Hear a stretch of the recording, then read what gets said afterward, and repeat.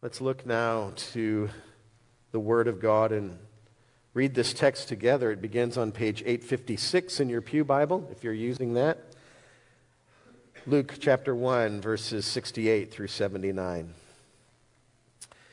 Blessed be the Lord God of Israel, for he has visited and redeemed his people and has raised up a horn of salvation for us in the house of his servant David, as he spoke by the mouth of his holy prophets from of old, that we should be saved from our enemies and from the hand of all who hate us, to show the mercy promised to our fathers and to remember his holy covenant, the oath that he swore to our father Abraham, to grant us that we, being delivered from the hand of our enemies, might serve him without fear, in holiness and righteousness before him all our days. And you, child, will be called the prophet of the Most High, for you will go before the Lord to prepare his ways, to give knowledge of salvation to his people in the forgiveness of their sins because of the tender mercy of our God, whereby the sunrise shall visit us from on high, to give light to those who sit in darkness and in the shadow of death, to guide our feet into the way of peace. So reads the Word of God. When I was a child, second and third grade age, my family lived in a small university town in eastern Tennessee. A little ways down the sloping side street that descended from the minor state highway that separated this small town from the university campus, there lived an elderly couple who were as gracious and kind as they were distinguished and polished. Remember, this is the impression of a second or third grade child. They lived in a fine old house with antique furniture and a dark wood library with a fireplace, and a tiled greeting area that separated an Edwardian living room on the left from an old-fashioned curtained parlor to the right. At least that's how I remember it. And there were many other appointments in that home that were just irresistibly engaging to a young boy and made the whole scene feel like something out of a Dickens novel. The memory of that couple lives in my mind like an old storybook, just captivating, but a bit fuzzy around the edges. Their name was Jones. They may have had adult children, I really don't recall, but they lived there alone. That stately old couple in that grand old house in that sleepy little village of 800 people tucked away in the Cumberland Mountains. I think of them as I try to imagine Zechariah and Elizabeth. That's the image I have in mind. The parents of John the Baptist, the one whose celebration we meet this morning in this text. Luke had described Zechariah and Elizabeth as righteous before God, walking blamelessly according to the commandments and statutes of the Lord, back in verse 6 of this chapter. Then he added to this image when he described them as living in the hill country of Judah. That may be part of the connection to the Joneses. But I do just wonder how that small Tennessee town would have responded if Mrs. Jones, so advanced in years, were suddenly reported to be expecting a child. It can make you chuckle, and you didn't even know the Joneses. That's what we're seeing in this text. Can you even imagine? Add in a certain Old Testament flavor that we no longer really sense very clearly today, and this story becomes even more incredulous, but even more real, I think. Luke recorded, verse 7 of chapter 1 here, that they had no child because Elizabeth was barren. Under the Old Covenant, it would have seemed strange to hear of someone who walked blamelessly in all the commandments and yet was barren. It wouldn't make sense. Deuteronomy 7, verse 11 says, "You shall therefore be careful to do the commandments and the statutes and the rules that I command you today. And if you do," verses 12 and 13, then verse 14, "you shall be blessed above all peoples. There shall not be male or female among you who is barren, or among your livestock." Barrenness was one of the signs of God's blessings, of the covenant, of walking in faithful obedience. How do you walk in faithful obedience and yet experience a covenant curse? It's a tension. It's hard to understand. It makes you look and say, something's wrong here. Now, Elizabeth's condition was not unheard of. Hannah had been both devout and barren, 1 Samuel 1. And there are connections to this chapter here, as we pointed out last Sunday, with Mary's song. But in such cases, I would suggest to you that it's not covenant curses at all. It's more like something that we would hear from Jesus, and did hear from him in John chapter 9 as he addressed the need of the blind man. His disciples asked him, "Rabbi, who sinned, this man or his parents, that he was born blind?" It's a covenant curse. It has to be. "Elizabeth, who sinned, you or Zechariah, your parents? Why is it that you're barren? There's got to be some cause." Jesus answered in John chapter 9, verse 3, "It was not that this man sinned or his parents, but that the works of God might be displayed in him." There's another reason for barrenness. The works of God were surely displayed in Hannah as she cried out to the Lord, and he answered her prayer and gave her a son who became the priest that anointed David as king of Israel. And something similar is going on with Elizabeth. A lifetime of the disgrace and trauma and question and uncertainty and struggle of barrenness, when all you're doing is pressing on to walk according to the law of God. God, how does this happen? And yet that as well is the context for Zechariah's faithful service in the temple, as we read about it earlier in this chapter. This couple is pressing on with the Lord in the midst of a clear sign of covenant cursing playing out day after day, month after month, year after year, and from their age it would seem decade after decade before the people of God. But what Jesus said about the blind man and his parents seems to have been the case for Elizabeth and Zechariah as well. But now, here in this story, and we'd left behind the actual account of it, though we'll read portions of it here. Her reproach was now being taken away. That's the way it was described in verse 25 here. Her reproach is being taken away in her old age. The works of God were being displayed in her, we might say. Verse 57, "Now the time came for Elizabeth to give birth, and she bore a son. And her neighbors and relatives heard that the Lord had shown great mercy to her." Oh, that's an understatement. This is an old woman having a child.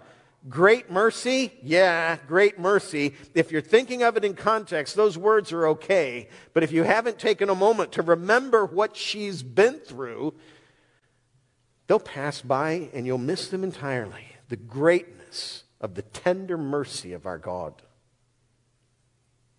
Her neighbors and relatives heard that the Lord had shown great mercy to her, and they rejoiced with her. There would not have been rejoicing like this under any other circumstances, I'm confident. And on the 8th day they came to circumcise this child, and they would have called him Zechariah after his father. But his mother answered, "No, he shall be called John," because of the word of the angel to her husband. And they said to her, "None of your relatives is called by this name. Are you kidding me? A birth at this age and you're not calling him Zechariah Jr.?"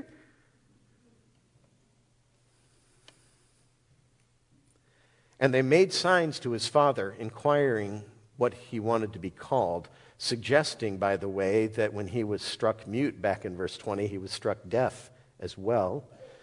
The word seems to suggest that, but it's not until we get here that we see that Zechariah probably not only could not speak, but could not hear over this period of time. And he asked for a writing tablet and wrote, verse 63, his name is John. And with that act of obedience, immediately his mouth was opened and his tongue loosed, and he spoke, blessing God. Let's listen to what he said.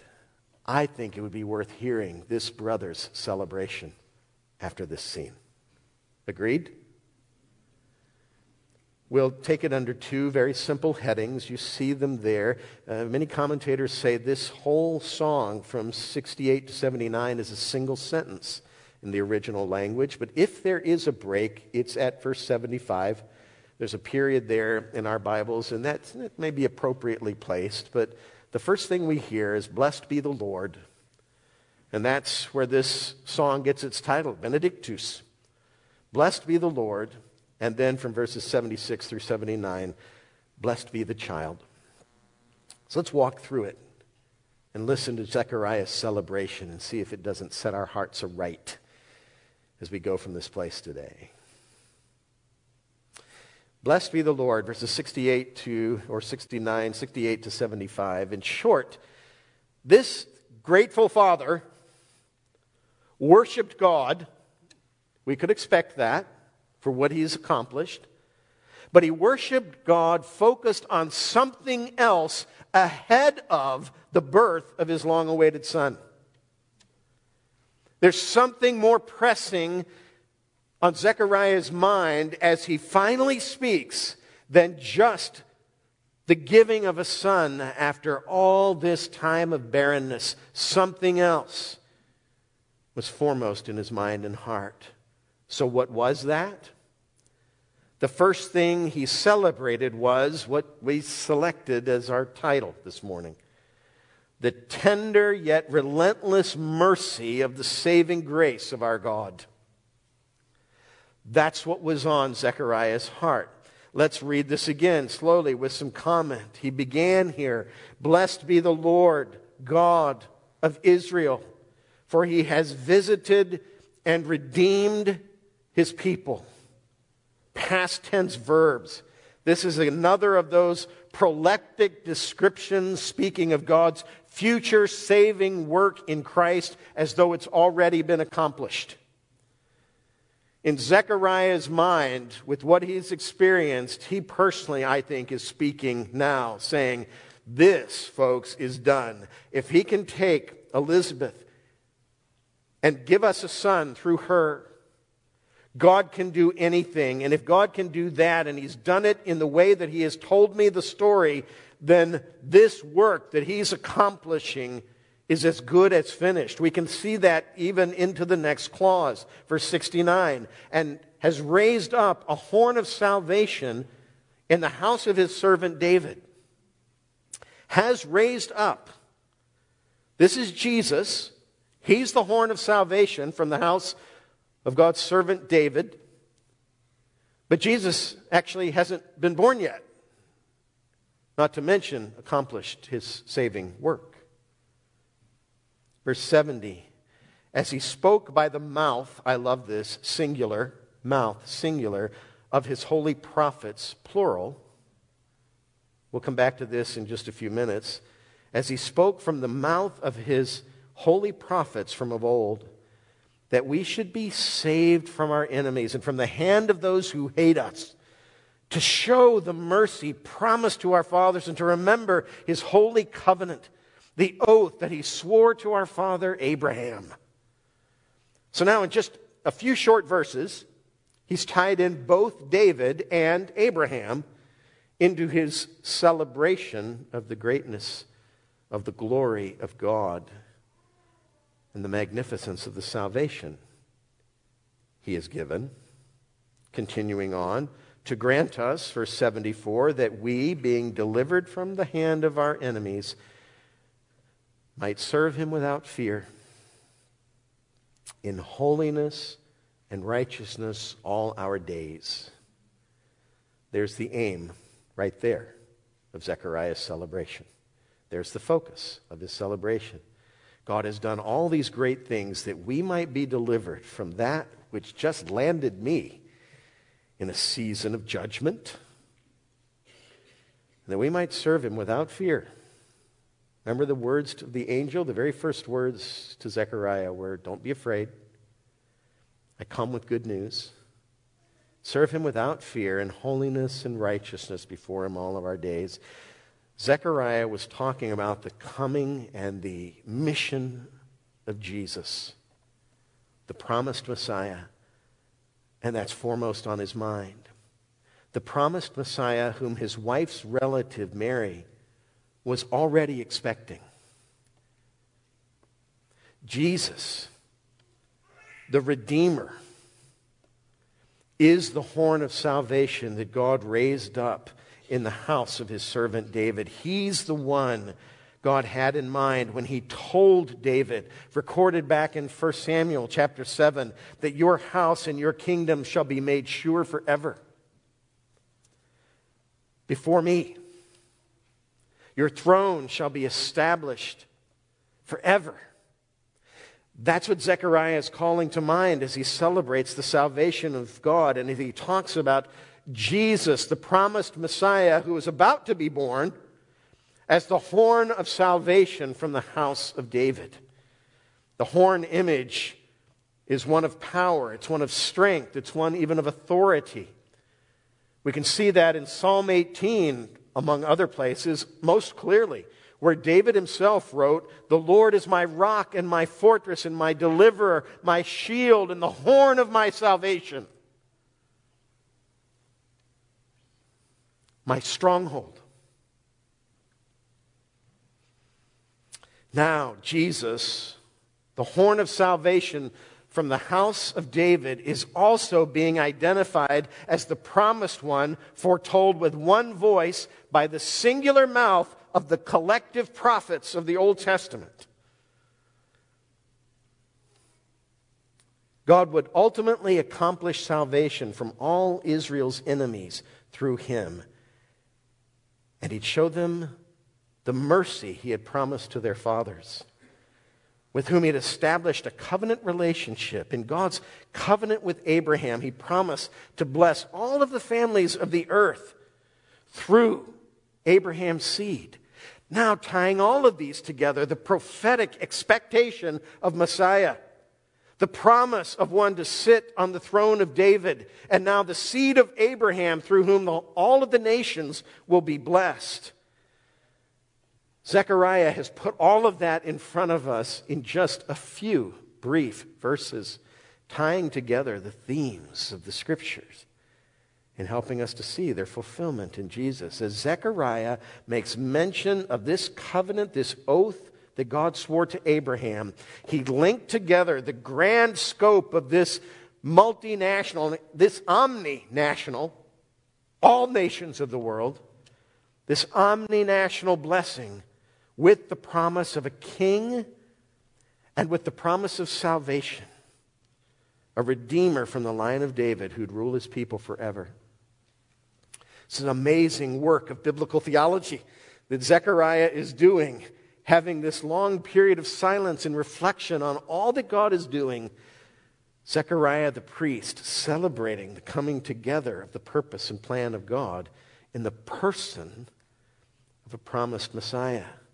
Zechariah is tying them all together from Israel's history and from Scripture, and is helping us, see that all of them come in this one person. All of them are fulfilled in Jesus.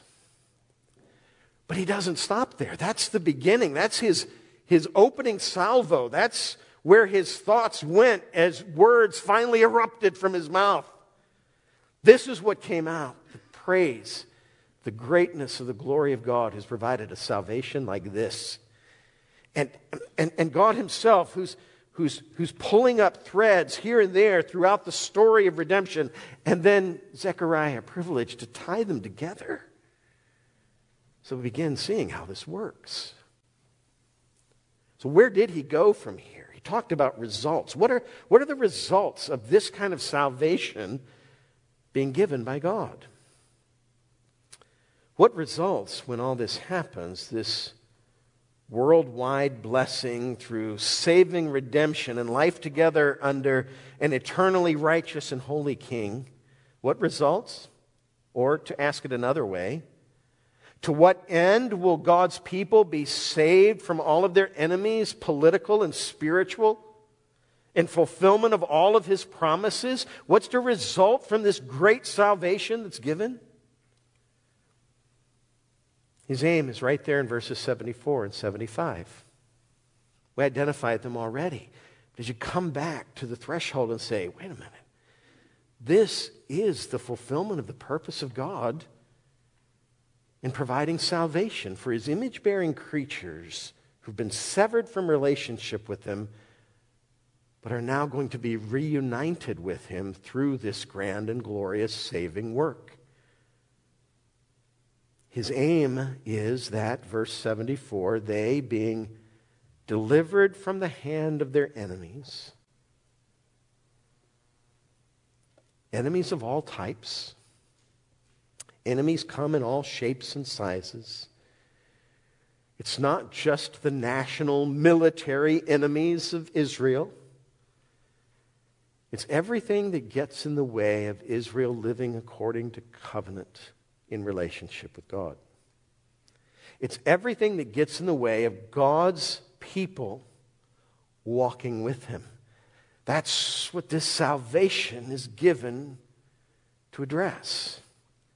His aim is that they, being delivered from the hands of their enemies, how quickly that passes by in Zechariah's statement,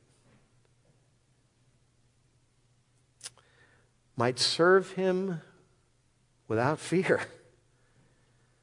If your enemies have been removed, there's nothing to fear any longer. And here, my friends, I'm confident that many of you are up against enemies right now. The darkest and biggest of them are inside your own hearts, not outside on the streets somewhere. These enemies are being talked about as having been conquered already by Zechariah, who's just anticipating the birth of Jesus. Think what it means for us now to know how this salvation was accomplished. We've lived through it. We've seen the events. We celebrate the events. We mark the coming of light into the world to dispel the darkness and to remove the fear of every enemy, internal and external, that stands in the way, not just of our walking in obedience, but of our enjoyment of relationship with God, to the point of our proclamation of it as the greatest event that could happen in human history.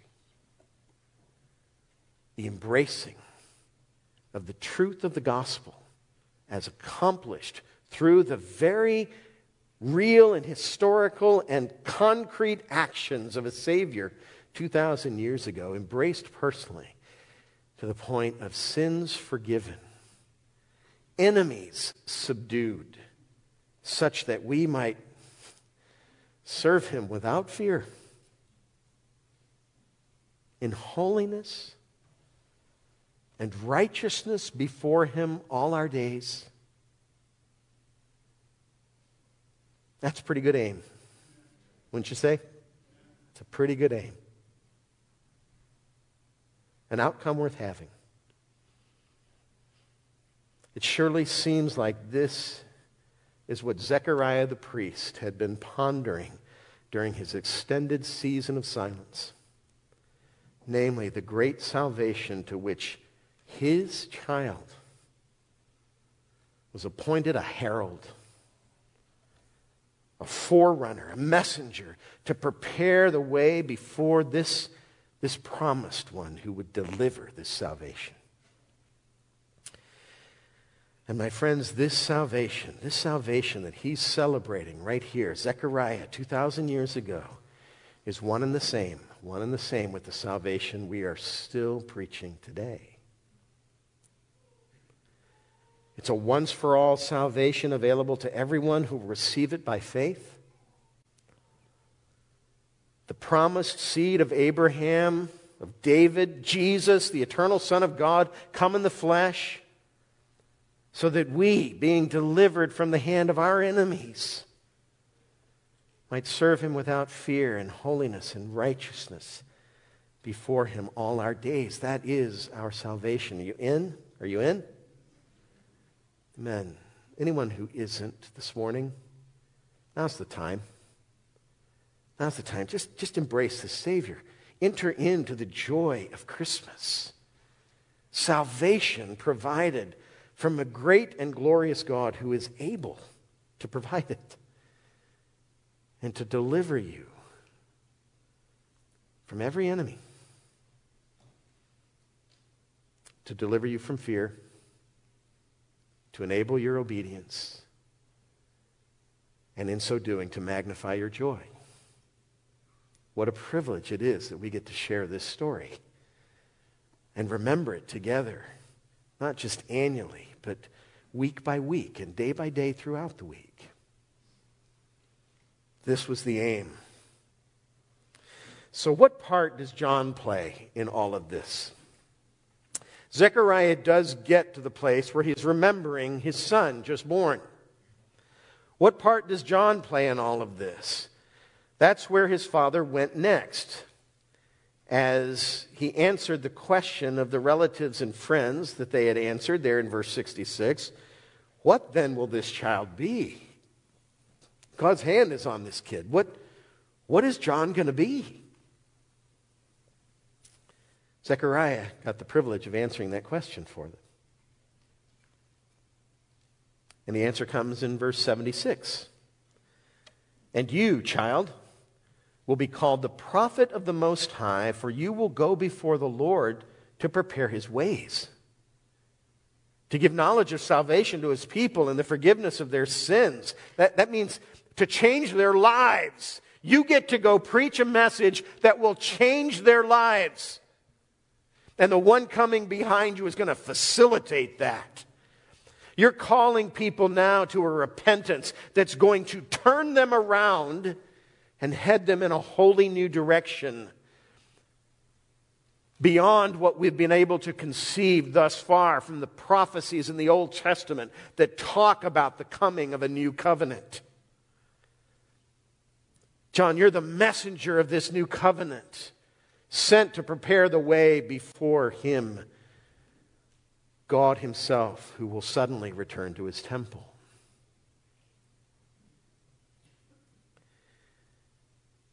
To give the knowledge of salvation to his people and the forgiveness of their sins.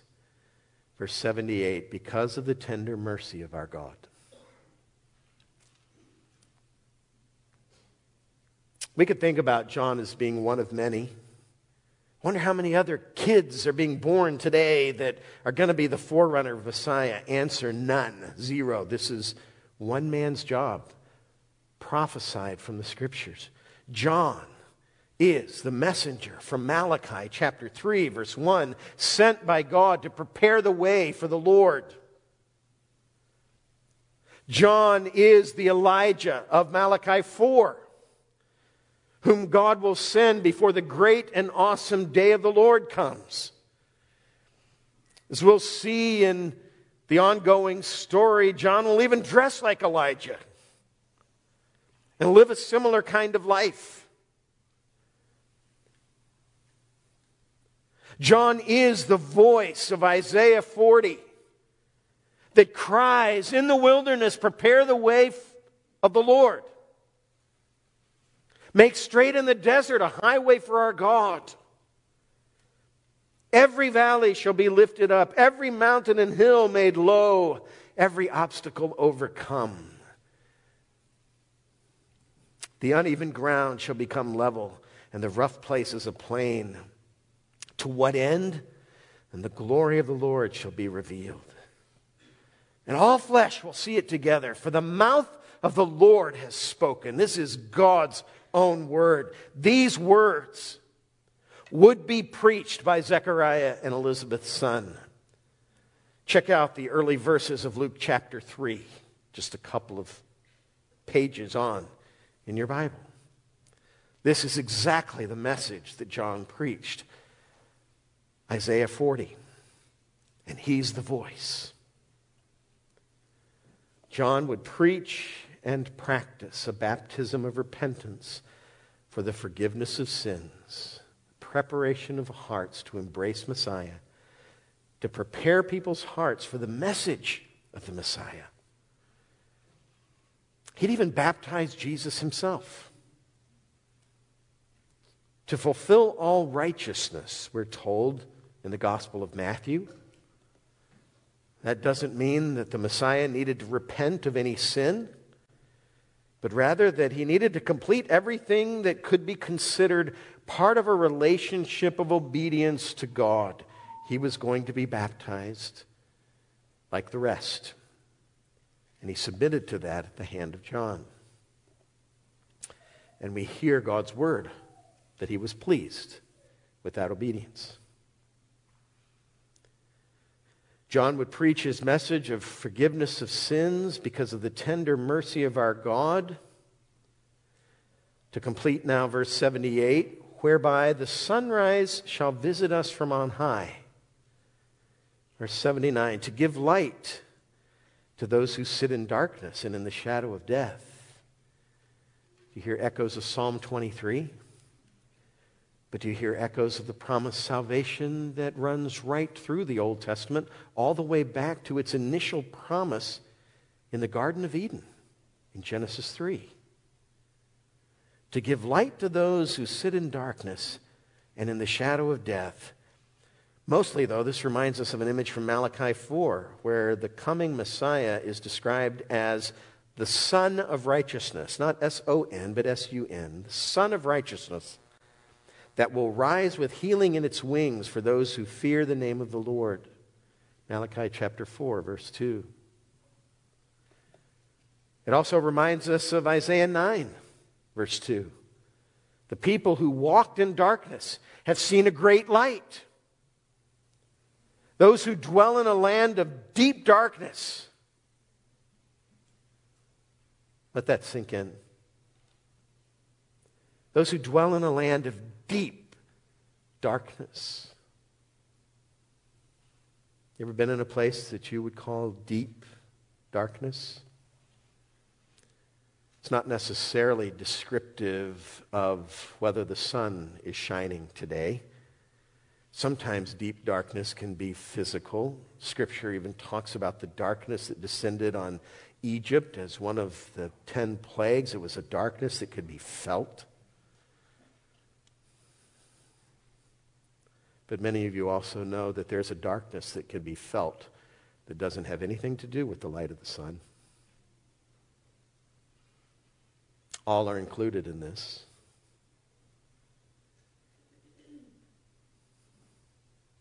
Those who dwell in a land of deep darkness, on them has light shined.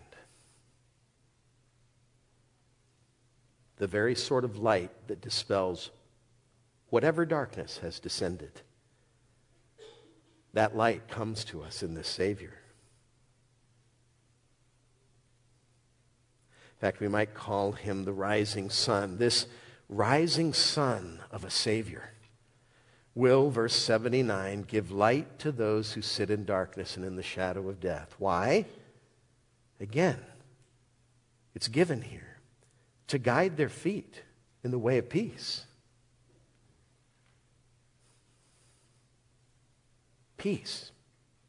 So not only will the darkness of death be driven away by his great light, it will also guide their feet to the way of peace, to the way of shalom. As it's been said many times, to the place of flourishing, the place of wholeness, the place of delight. Delight is a great antonym to darkness, isn't it? We tend to think of darkness, the opposite of that is light, but I think the opposite of darkness, even more comprehensively, could be delight. Delight. That's shalom, that's peace. A rich state of affairs in which natural needs are all satisfied and natural gifts fruitfully employed, all under the arc of God's love. That's the way Cornelius Plantinga talks about it. Shalom is the way things ought to be. It's Eden. It's heaven. It's the presence of God. That's the outcome of the lifting of this darkness. The presence of God with all the blessing that brings. It was John's calling to be the prophet who'd prepare the way for the one who'd accomplish this kind of salvation, who would accomplish all this in the lives of those who believe. Can you imagine such an assignment, such a calling? Can you imagine? What a joy this must have been to Zechariah's heart. And yet, the salvation itself that John would get to proclaim is greater than the birth of the son in his old age. At least it got prime billing. But can you imagine an assignment like this from God? If you want greatness as a mere human being, this is it, right? This is it. In fact, Jesus himself said over in chapter 7, verse 28 of Luke's gospel, I tell you, among those born of women, none is greater than John. This is a great assignment. Yet Zechariah, after 9+ months in silent reflection, recognized that the greatness of his son was not the result of anything inherent within his son. It was not the result of anything inherent within himself or his wife, Elizabeth. John's greatness was tied in total to his calling from God. It was tied in total to the one who followed him, whom he would be preaching. It was tied in total to Jesus. He was great simply because of his proximity to Jesus. His connection to Jesus, his fixation on Jesus, even his receiving and proclaiming the message of Jesus, his obeying God by faith and living the life that was completely wrapped in the proclamation of forgiveness of sins in preparation for Jesus. And the people of God are the ultimate beneficiaries. Again, verse 78, because of the tender mercy of our God. Friends, this is the salvation that we still receive today. It's one and the same. It's the salvation that John preached would come through the promised Messiah, the same as Zechariah was celebrating as good as done already.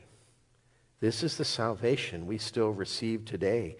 And not only is it a great salvation, it actually makes those who receive it great before God. It's the sort of greatness that we're actually craving whenever we pursue greatness in any other way. This is actually the greatness that satisfies our hearts, the greatness that comes to us in the receiving of this salvation, is the greatness for which our heart yearns.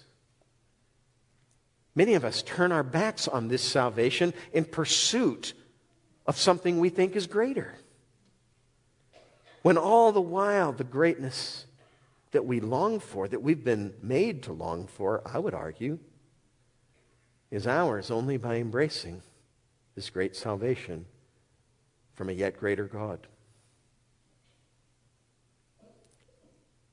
Why do I say it that way?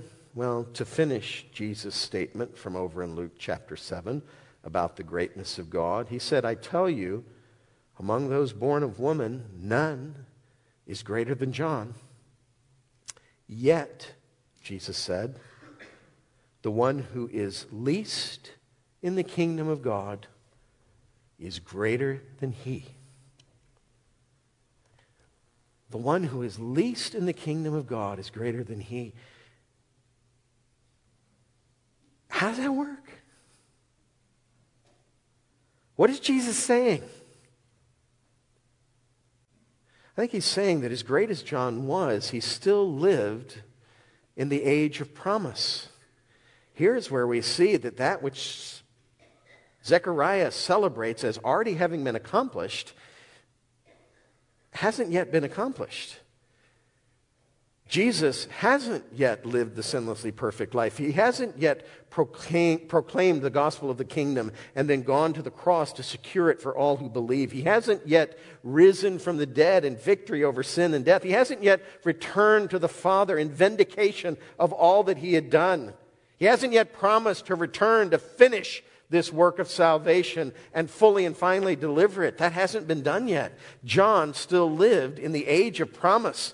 But on this side of Christ, on this side of the manger of Bethlehem, on this side of the cross of Calvary, any who receive by faith the sacrifice of the Lamb of God to whom John pointed, they belong to the kingdom of God. They belong to the age of fulfillment. They belong to the day of salvation. John was filled with the Holy Spirit from his mother's womb, but that was still in the old covenant sense of the filling of the Spirit. The Spirit comes on someone for a particular assignment. It would be with him all of his days, but still in an old covenant sense, not in a new covenant sense. It wasn't yet the third person of the Trinity taking up permanent residence with his new covenant people, making them the new temple, his dwelling place on earth, following the finishing of Jesus' saving work and the giving of the Spirit at Pentecost. It wasn't yet age of fulfillment, filling of the Spirit. Because that happened as we read and studied in Acts chapter 2.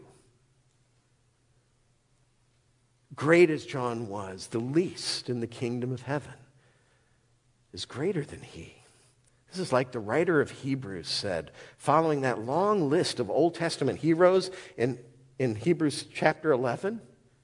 He said, all these, though commended through their faith, did not receive what was promised, since God had provided something better for us, namely to live in the days of fulfillment.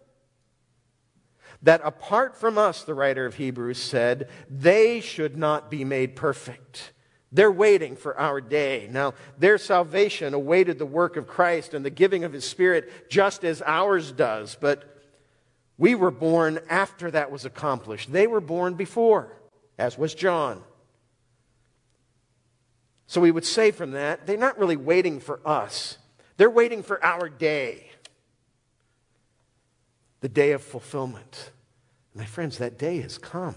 This salvation, we've seen how it was accomplished. So what is our bottom line today as we reflect on this passage, which is Luke's final setup to his description of the birth of Christ in the stable of Bethlehem? That's what comes next. What's our bottom line today? Our bottom line comes in two parts, quickly statable. First, it's a call to repentance and faith to those among us who've never tasted of this great salvation. The very offer we made a little earlier this morning. It's a call to repentance and faith among those who've never tasted of this great salvation provided through this great Savior whom John was conceived and born and lived and died to point out and to preach. Friends, this is the only means by which we will ever be able to have a relationship with God, is through this one whom John preached, through the Lord Jesus Christ himself. It's the only way we'll be able to have a relationship with God that changes us from who we are into who he intended us to be. And that is the greatness that we talked about, transformation into who he intended us to be. Perfect conformity to the plan and purpose of God. So that's one bottom line. If you haven't trusted Christ today, trust him now. There's nothing like this great salvation. And second, it's a reminder to each of us who already believe in the greatness of our salvation. It's a reminder. Not just because it's changed our eternal address from heaven to hell. That's not the only reason we rejoice in it. But because it's an amazing salvation beyond words, but there's still a bigger picture than that. Just heaven to hell, or hell to heaven. I want us to leave here today pondering the unlimited picture, the big picture. That we, even beyond our own sins forgiven and hell subdued, as the hymn writer says, we actually have a part in God's great and grand salvation plan. We have a part in the story. We take on the family name. We're part of the new covenant community. Our names were on the mind and heart of our Savior as he died. They're written on his hands. We have a part in God's grand salvation plan that he's been progressively revealing ever since Adam and Eve first sinned in the Garden of Eden. We have a part in that story. That's the salvation that's ours in Christ. That's the salvation which we live. That's the salvation that we preach. That's the salvation that we enjoy moment by moment through the day. That's the salvation that brings the meaning to Christmas celebration. That's the meaning that brings the meaning to the giving of gifts at Christmas, imitating the greatest gift of all time. This great and grand and glorious salvation is ours in Christ. And as we get up this morning to sing, as we participate in the remembrance of his body and blood this morning, as we go out from this place into deep darkness, we take that light with us. Because that's who God is. That's the salvation that he's provided. And if you will now, pray with me in thanksgiving to God for that which he has done. And as we do, musicians can return to the platform and communion servers join me at the front.